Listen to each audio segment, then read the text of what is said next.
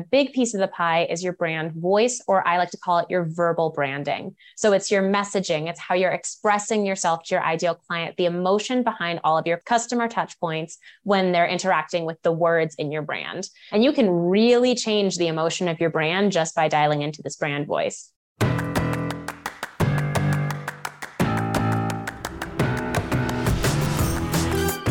Welcome to the Marketing Expedition Podcast, an auditory journey through the latest in marketing, branding, and advertising. Now, here's your Marketing Expedition guide, Ray Allen. On this week's episode of the Marketing Expedition Podcast, I get to speak with Lucy Badawai, founder and CEO of My Right Hand Woman, a copywriting business based in Washington, D.C. She started her business during the pandemic right after graduating from college and managed to scale her business to 6 figures within the first 2 years.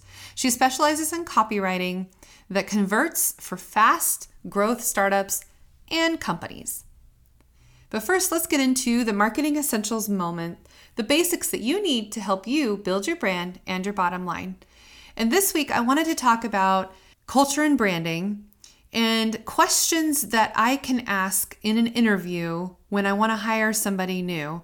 And why is culture and branding such an important piece to the business that we all need to have, and when we are trying to find that perfect employee to work for us?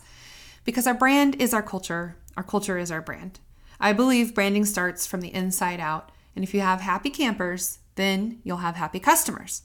So things that we can do to make sure that we're hiring that right person that's going to fit within our culture and help be our shareholders, right? They're the ones who are going to share about our brand stories, the things that we do in the company, the things that are going to attract and retain our employees that we have.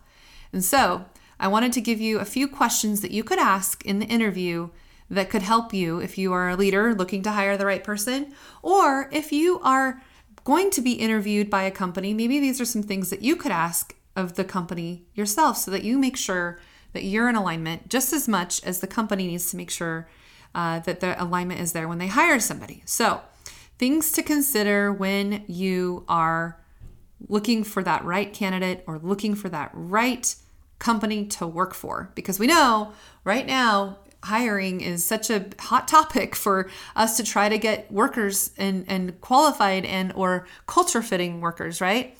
So thinking about how you can manage that. So if you're a leader and you are ready to interview somebody and you want them to come on board, ask them things like, have you ever became really good friends with your coworkers? Tell me about that. Or what about this role appeals to you the most? Do you see yourself in this role in 5 years from now? And tell me about the management style that you like to work with. And do you prefer working with yourself or with a partner or in a team? If you asked your coworkers how they describe you, what would they say? Describe a time that you went above and beyond normal job duties to make a customer or a client very happy. What happened? Tell me more. And I love to use that. Tell me about a time. What do you look for in your work environment so that you can perform your job to the best of your abilities and be happy doing so? Frankly, what makes you happy? What are the things that make you happy? When are you most productive? How do you get your work done? How do you like to be communicated to? And other things I like to ask them is maybe previous bosses that they've had or coworkers that they've had, and what about them made them appreciate. Why did you appreciate those people that you worked with? What about them made your time working with them so wonderful? And what about what about it did not make your time wonderful there? I like to ask about how they handle stress and understand what it is that can be stress triggers for them. And I like to understand what they do on their off time. What do they do when they're not at work? What kinds of things do they enjoy? What are the values that they have, and how do they emulate those values or exude those values in what they do? Then I want to know about how our values at our company is in alignment with their values. So I want them to understand what our values are, and I share what those are, and then I want to know what their values are and how we might align with those values. I want to know about conflict resolution and how they can resolve conflict. or if they're afraid of conflict, or if they avoid conflict like the plague. I want to understand how they can navigate conflict when things arise. We call it healthy conflict, and we know that sometimes we don't always all agree on everything. It's a group think if we do. And so sometimes being challenged or asking those questions and having those crucial conversations are important. So understanding if your candidate is able to navigate those types of conversations, or if they just shut down and don't accept feedback well or not. Because I always say feedback is a gift. And one of my mentors said, it is a gift. And he said, Ron Price says, feedback is a gift. Don't deny, defend, or blame. Just say thank you. You can ask clarifying questions, but just say thank you. I want to know if they're risk takers. Have they taken any risks, and what kind of risks they have taken, and what was the result of their risks? And then I also want to understand things that they do that seem valuable to them. What's the latest book that they read? What kind of charitable work have they done?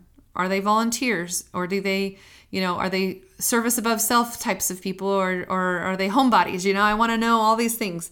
Things that I like to ask them too is, do they like to go camping? Because every year our staff, we all go on our powwow and we camp. And so I want to make sure that they're in alignment with that. And maybe they're just glampers, but still we all go camping together with all of our spouses and kids and pets and everybody. So I want to make sure that they can be okay with that, right? So things that you do in your company culture and things that you go to or places that you do, whatever it is, make sure that they're in alignment with what it is that you do. Things like, how do you give feedback to others?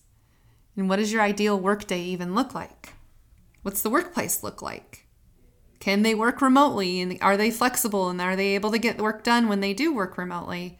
That's a big hot topic now since the pandemic. Everybody wants to be able to be flexible. So can they do it? Anyway, those are some things that you can consider in when you are trying to hire for the best fit, or if you are somebody looking and seeking for a job, what kinds of things are the company culture about, and do they align and believe in the things that you do, and vice versa. Okay, with that, let's get into the interview with Lucy.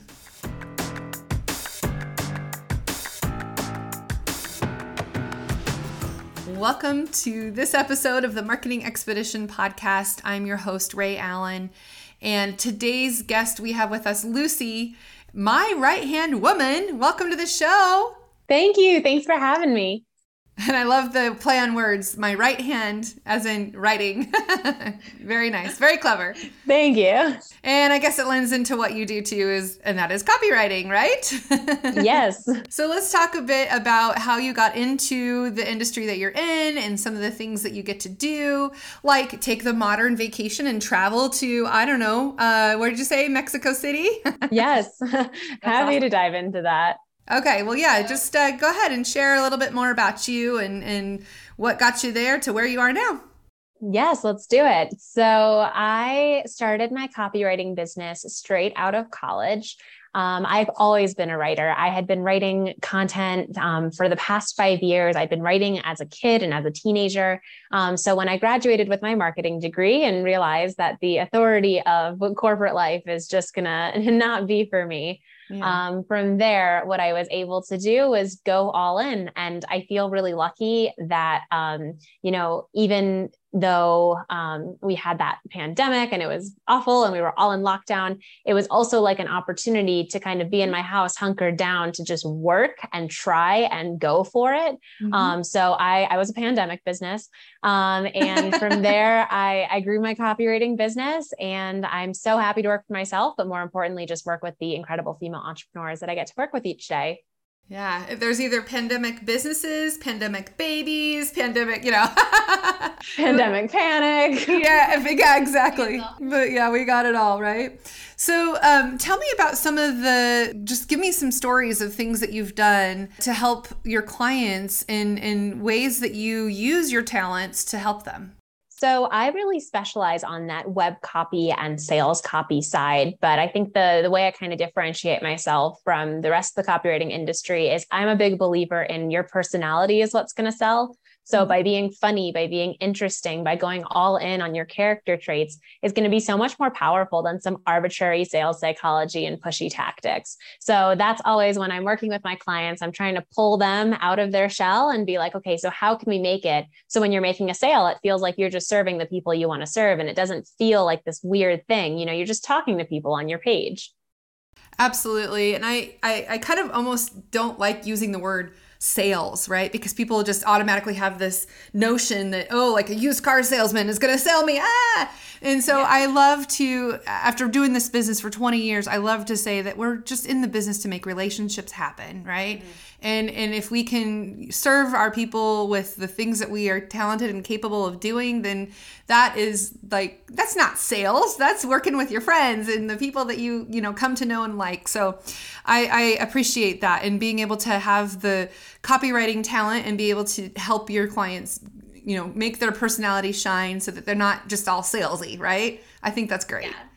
Yeah. So tell me, maybe give me an example of, and you don't have to name names if you don't want to, but just give me an example of something that you did when you first started working with somebody, and then kind of the transition that happened after they worked with you, and then some of the results that came from it.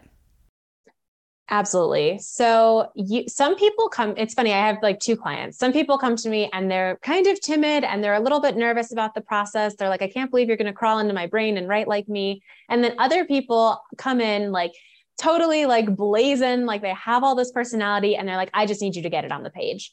So I had one of those clients, totally client number 2. She came in so much personality, already had a successful business, but she just didn't have sales pages. She was an Instagram seller. She was just getting on stories and like rallying everyone. And that's how she had her business. So she was a business coach, had this amazing course. And I went in and I wrote the sales page for the course, literally like studying her voice based on what she was saying in stories. It was full of cursing and humor and just the most empowering words that a woman can give other women. And I was like, I'm obsessed with this woman. Yeah. And then we wrote her sales page and she actually was able to make $112,000 in 1 month from one page. Wow. That's amazing. I love to hear that. So what do you think, like, just give us some of the pointers of what you did when you created that sales page. I mean, did she have a course to sell? What was she doing? Yeah. So she had a course to sell and it was on showing up on social media and showing up in a way that was just like super, super powerful and showing up with, I guess the word would be like with vigor, but also with personality to the point that making money is easy. Her whole thing is just, you shouldn't be resisting money and you shouldn't be resisting growing your business. If it feels really difficult, you're probably not in alignment.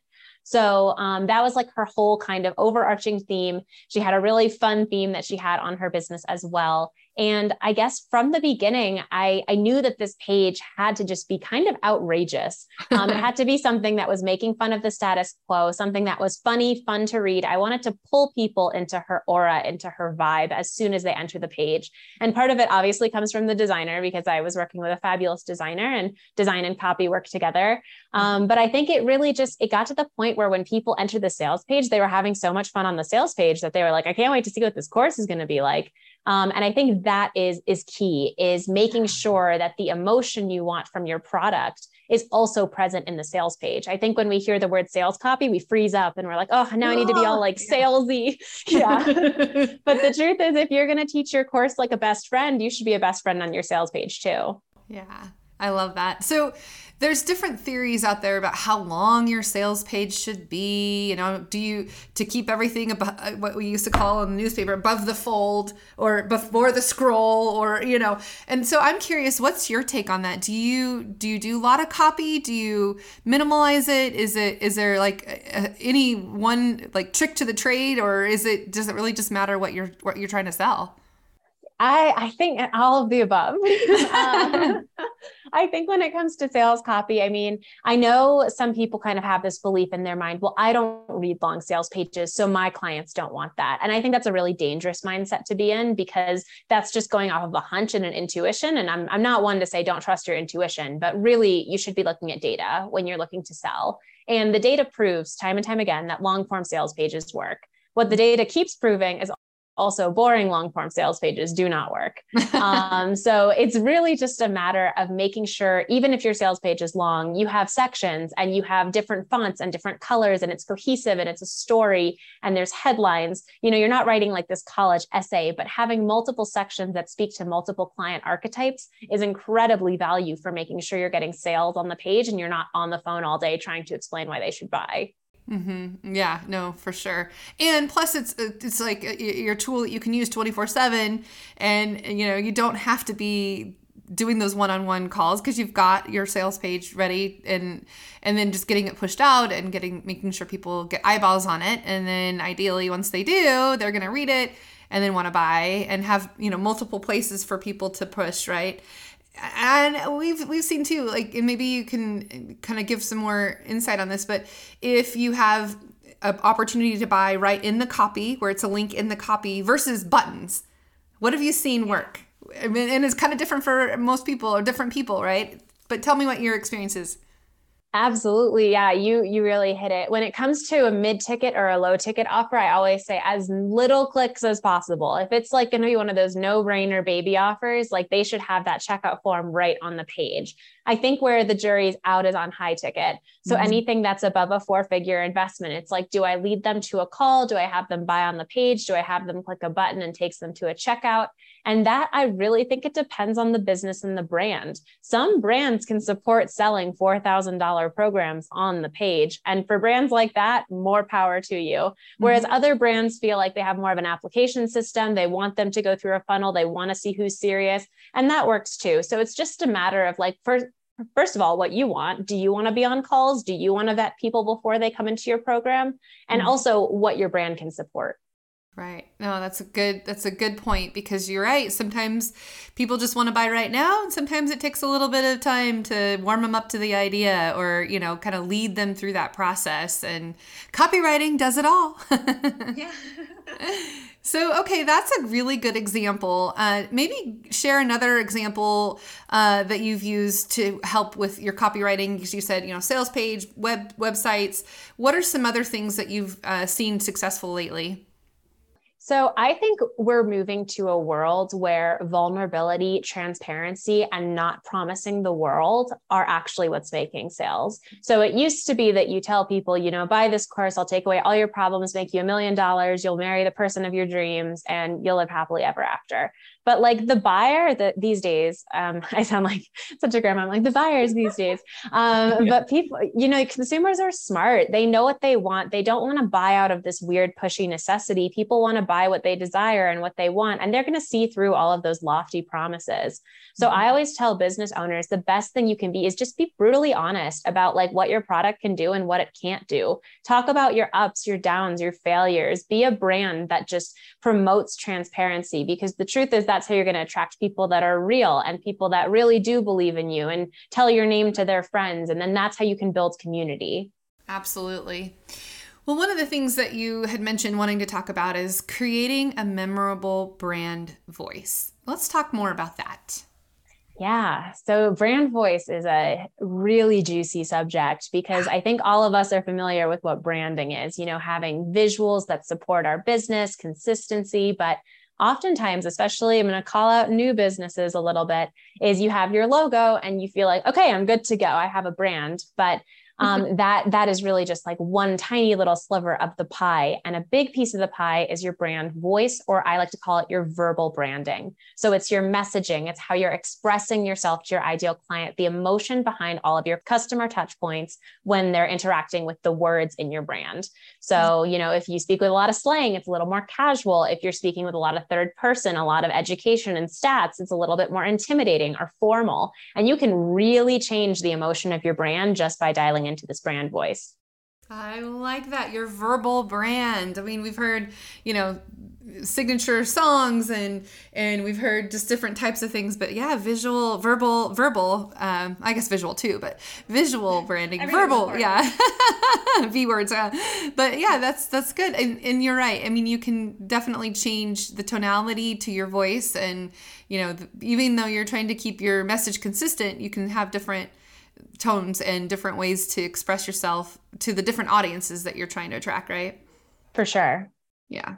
Because like you mentioned your grandma these days, I mean, it is different if you're trying to talk to your grandma versus, you know, a young, entrepreneur or a young, person that's just getting into their profession. I mean, there's just different ways to reach them, different ways to go about it too. Let's talk about email marketing. Do you do a lot in the email side of things too? I mean, I know you do the sale page, you do the websites, but what about email? I do write sales emails, and I'm still a big fan of the inbox because even though everyone loves to hate on email marketing, it's still the one that really works. Yeah, for sure. What have you seen as far as words that you can use and not use in the subject line? Because that's always a thing. Like, oh, you want to avoid your spam box or avoid somebody's spam. What kind of things have you seen that have worked well? Yeah, when it comes to like those subject lines, I think it's really tempting to go like all caps or a million emojis or like a clickbait title. But the truth is that's a really quick way, besides obviously triggering spam, is it's a quick way to lose trust with your audience. If you're constantly yelling at them in the subject line, you're almost going to desensitize them. So when you do launch something or you do sell something or you do have something important to say, not that not all your emails are important, but sometimes, you have that one and you're like, I need everyone to open this. They're not going to, because they're going to be like, oh, there's this business owner again, just hitting me with a million emojis. And there's not going to be any substance in that email. So I would say make it hyper relevant to what your email is. And then when they click that email, make sure it's fun for them to read, like open with a fun narrative or a hook or something that makes it exciting and engaging instead of just always pitching your list. Mm-hmm. Yeah. And people are just going to keep scrolling by if they're not getting their attention to you. So you're right. Yeah. Excellent. Okay. So let's talk about how we can market from a place of authenticity. That's one of the topics that I think is, people say, oh, you got to be authentic, but what does that really mean? Ooh, yeah. I think that's a good one, especially because authenticity is such a buzzword. So no one really knows what that means anymore. I think when it comes to authenticity, from my angle, of course, your marketing is always going to be curated. And I never like to kind of preach this, like you have to be fully you and fully authentic, because at the end of the day, you're a business and you're a brand, and it's okay to curate. All of the best brands, even the brands that you're like, oh my God, they're so real, they are curated. So I think that's a big mindset thing to realize, is that authenticity doesn't mean you have to show it all. It's still okay to have a curtain. It's still okay to have like a brand. This is what we talk about. This is what we don't. But it's the idea of opening up a dialogue to maybe some of the things that aren't so pretty, or being real if there's a problem in the business. So like, let's say, you have supply chain issues and you're not going to be able to get things out to your clients before Christmas time. And, you promise that is just sending like that would be so sad. I know, but it happens, and it actually happened. So it happened to a planner company that they actually had, they had to cut ties with their factory right before the new year when everyone gets their new planners. And it was horrible, but their founder, she navigated it by just being like, guys, I'm so sorry, but like, this is what's going on. And it's just like authenticity is letting people into your world and just not pretending that everything's fine all the time, even if it isn't. Right. Because social media, sometimes just you get to see the good parts of people's lives. You don't necessarily see things that are, like you said, the real, the raw, the emotions that can happen in business and, in leading that professional life. Yes, we want to show the nice things, but yeah, sometimes having that vulnerability and being honest, I think that is definitely a good tactic for those that want to continue to build that trust. Absolutely. I think it's just gold for a brand if they can build that connection by showing all sides, and all sides is relative, but by showing, the good, the bad, the future, the past, the nostalgic, it just makes the brand more complex and more human. Absolutely. And now a message about our sponsor, Billie Razors. Billie is a female-first shave club and a body brand that's putting an end to the pink tax on razors. So by spreading the word about the pink tax rebate, no purchases necessary, we both get a $20 credit to spend on Billie Razors and body care. Let's do this. It's really awesome. It comes in the mail. You get it on a subscription basis, and it just comes when you need it. And you can always turn it off when you don't, but you can have it set up to automatically come to you as you need new razors, and they are cost effective and of course not what you're doing when you're paying at the grocery store such a high price on women's razors. So go to peppershock.com/offers and get your Billie Razors today.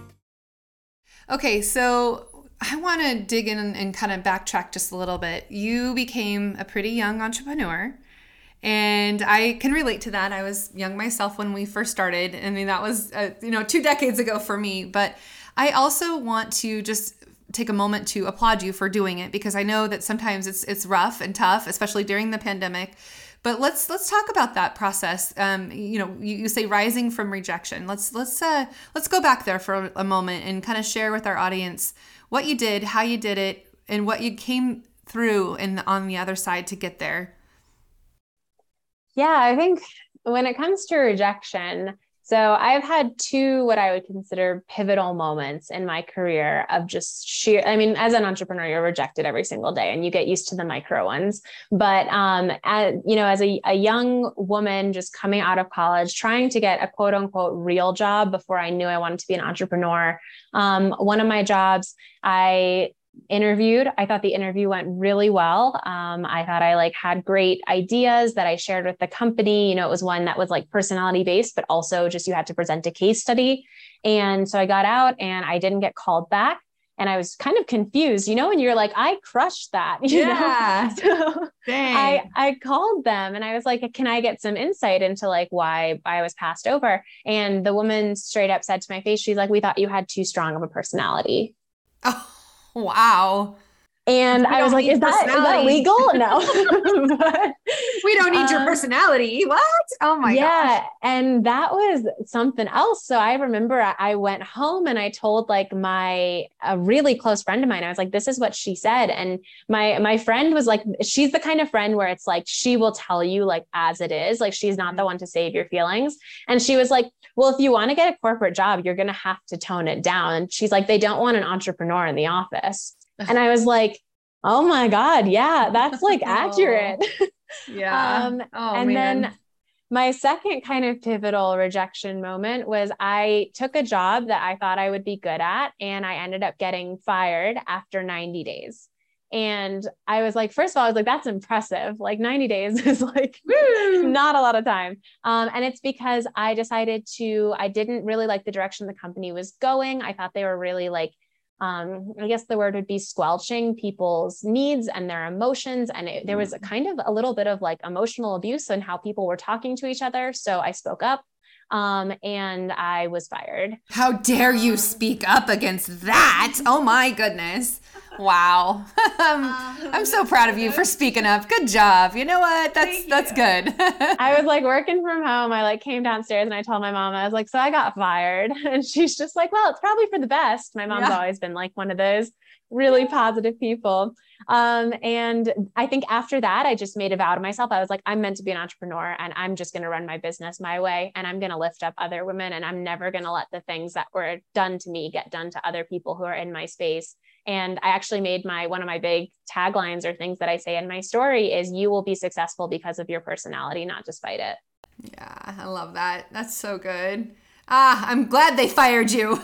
Yeah, I'm glad I got fired. Yeah. I think that's a commonality with entrepreneurs, why they start a business, because they don't want to work in a corporate setting or for other people. I mean, that's happened to me too. And being in that corporate world and trying to make changes and having that entrepreneurial mindset, but just being stifled and crushed into this little, box that you have to fit in. And yeah, I don't know about you, but thinking outside of the box, right, is okay for entrepreneurs to do. And I think those are the ones that become successful too, because they know what it's like not to want to have to work there and do that. And then as you go through your entrepreneurial journey, sometimes you question what you're doing and think, oh, maybe I should just go get a real job. Well, you know what? These are our real jobs, I feel lucky I've never had that thought. I definitely have some thoughts some days where I'm like, okay, let me just burn it all down and start fresh because, we have those very dramatic entrepreneurial thoughts. But I think after my experience with trying to work for people, I'm like, this is the real job. It is the real job. I know. My son just recently decided to go get a real job because working for mom and dad at, a small business wasn't a real job. I'm like, listen here, buddy, you go. So he went and worked at Walmart and I'm like, you have fun with that. You see how that is. And the difference between the corporate world and working for an entrepreneur. And you tell me me what it's like. And then he recently said, Mom, I think I want to have my own business someday. Like, come full circle. Yeah. He's 17. He's still got a lot to figure out, but it's fun to see, you know, that moment of, aha, I can be an entrepreneur. And I imagine people listening to this too, who we have kind of a variety of different, you know, people in their marketing that are marketers or entrepreneurs or people who, you know, marketing directors working at companies. I imagine that people have this thought that behind them to think, could I do it? Could I become an entrepreneur? Would I be able to survive? You know, because they always say, like, what is it? After 2 years, then, you know, most small businesses, you know, die, right? And so you've made it past that so far. It's like milestone hit. Yay! And then it's like the 7-year itch. And then, you know, next year going to celebrate 20 years. And it's like, wow, how did that happen? It goes by so quickly. Yeah. Oh my goodness. But hey, you know what? Being an entrepreneur gets you the luxury of being able to do, like you called it, a modern vacation where, you know, you kind of get to go play, but also work and do what you need to do while you're doing it. And the pandemic really opened our opportunities to be able to work from anywhere now, right? I mean, that's what you're doing now. I even feel lucky that my friends in corporate are able to work remotely. I think that changed life for more than just entrepreneurs. It kind of changed life for everyone in any type of job, because we're so done with like being in an office for 8 hours a day. We want to work outside. We want to go get lunch with our friends and just have flex hours. Mm-hmm. Very much so. And I think as we have been trying to hire our next hire, it's fascinating to see the difference between now and what we did when we hired pre-pandemic. And, you know, that's always the question. Well, can we, you know, work from home? Can we, you know, work remotely? And absolutely, of course we do. You know, we have an office, we have a studio, but, you know, it's like people just come and go when they want. And, you know, but yeah, I think it's definitely here to stay. I think people are used to the hybrid events and Zoom calls and all the things. And now we truly can work from anywhere. I love it. I hope that stays forever. Yeah, for sure. Okay, so a couple more questions for you, and then we'll wrap up. But who is your ideal client? Who is it that you're looking for that you would love, like your dream job for you? Like who are the types of people that you love to work with? So I would have to say I work with probably 95% women and 5% men who get through all the pink on my website. And my favorite client has to be the female service provider or coach that is just outrageous, irreverent brand. Maybe she's had like some stuff go on in her life, similar to me, where people have told her to play small and she's just ready to completely emerge out of a cocoon and become a global brand. And whenever this kind of woman comes to me, I'm just like, okay, amazing. Day done. This is like the dream. And I can't believe she just fell into my lap and came in through my contact form, because like, seriously, those are the women that I want to elevate and I want to lift their voice and I want to help them build as big of a business as they desire. And then talk about the process. What do you go through when you first start working with predominantly a woman that's in the right field for you? What do they do? So when it comes to how I work, I actually work a little non-traditionally compared to other copywriters. It fits the narrative. Yeah. So I do very few like custom projects that have like multiple rounds of revisions and this very like drawn out process. I much prefer to help people get the copy they need instantly. So I work in VIP days. I write super fast. So usually during a VIP day, what I can do is finish a whole website or a whole sales funnel. And then I have a very extensive onboarding process beforehand that gives me a window into their business. We talk about strategy. I'm able to do the research beforehand. So at the end of the day, they have all the copy they need. And you call it the VIP day because that's their day. I do. That's they're the queen. They're the queen of your day. Yes. That's great. So you can just do it all at once and get it all done. And I love that too, because then, oh my gosh, rounds of revisions. And then if they send it off to 10 other people, then it's like everybody else's opinion. Like, no, just you. Only working with just you. Yes. That's great. Because usually when that happens and there's 10 people giving their opinion, you know, those 10 people are not copywriters, and it's really easy to pick things apart, but you have to think of the end goal. Like the end goal is I'm not writing like the next great American novel. I'm trying to grow your business. Right. Oh, that's great. And the fact that you understand copywriting and design go together, I mean, it's music to my ears, because sometimes you've got designers who cannot write and you've got copywriters who cannot, understand the design. So when you can work together and collaborate to make something beautiful, it makes a lot of sense, and not just beautiful, but effective, right? Yeah, I love my designers to pieces. And I have multiple designers in my network because every client kind of has a different vibe. And like the projects where design happens too, I push all my clients. I'm like, get a designer, please get a designer. Please. Yeah, because the end product just goes from being something that's probably relatively good if you worked with one professional to something that like really will just grow with you. That's great. Okay, so what are some of the resources or tools that have helped you along the way that our audience could maybe glean from, or something that you just think that they have to look at or listen to or watch or read or whatever the case might be? Oh, that's a really good one. I think every entrepreneur needs to do the mindset work.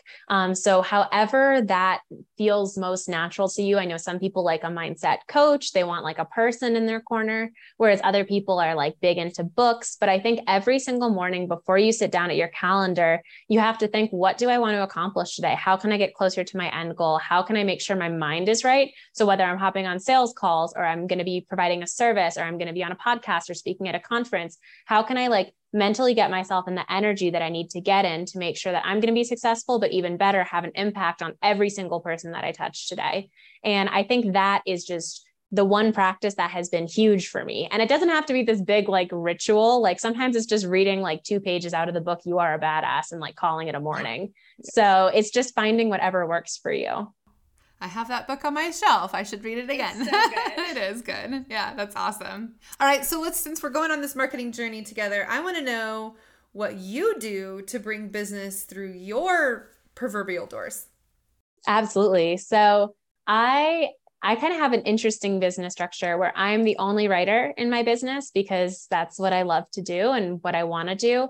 But I have 5 women on my team that actually help with distributing my personal brand. So I am super supported. And I like to be very transparent about that. So I get people in through Pinterest, Instagram, TikTok, Facebook. I really, and email marketing. I'm really very on all the channels. I make reels. So I'm a big believer in organic marketing. I do run some ads, but I'm mostly organic, word of mouth. And yeah, I'm just a big believer in get your face everywhere. Yeah. And podcasts. See, this is another tactic. Yeah. I even forgot podcasting, what I'm actually doing right now. That's awesome. Okay. So if people want to learn more about you and either hire you or learn from you in some way, what are things that they can follow or click on or do? Absolutely. So if you are really interested in the brand voice part of this conversation we just had, you can head over to findmybrandvoice.com and take the brand voice quiz. You can head to my website, myrighthandwoman.com, write spelled like writing, or just find me on Instagram at myrighthandwoman, write spelled like writing. Send me a DM. I'm real casual. Very good. I love that's such a good domain name, findmybrandvoice.com. Good job. Thank you. Yeah. It was like an interact link with like 8 million letters. And I was like, I think I should just get a domain. There you go. There you go. That's great. Excellent. Well, thank you so much for dropping some of your wisdoms for us today. And of course, in the future, we'll be in touch and get this spread out to the world as well. And then hopefully you'll get some more copywriting business from it and some more women to come your way. Awesome. Thank you so much. Really appreciate you. Absolutely. All right. And for those of you listening now, the best thing that you can do is to share this with others that need to hear the message from today, as well as give us a review, because that always helps us both. So thanks again. And until next time, everybody, enjoy the marketing journey. Thanks for listening to the Marketing Expedition podcast. Want to continue the journey? Don't miss out on new episodes. Subscribe on iTunes, Spotify, Amazon Music, or wherever you get your podcasts.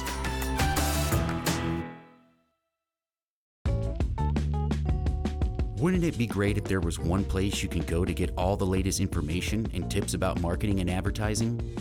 The Marketing Expedition community is that place. People like you gather in our online community to build relationships with others and find the latest marketing trends, tactics, tools, and technology. We help you build your brand and your bottom line. Start your adventure today. Visit themarketingexpedition.com to find out more.